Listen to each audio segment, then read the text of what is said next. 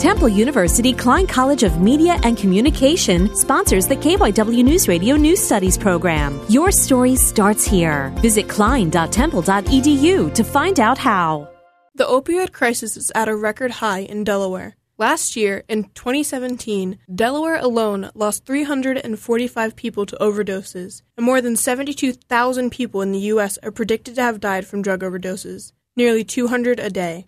This year, in 2018, Delaware has lost, as of September 11th, 202 people from suspected overdoses.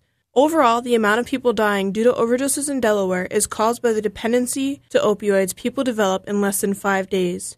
We need to focus on this problem and find solutions to fix it.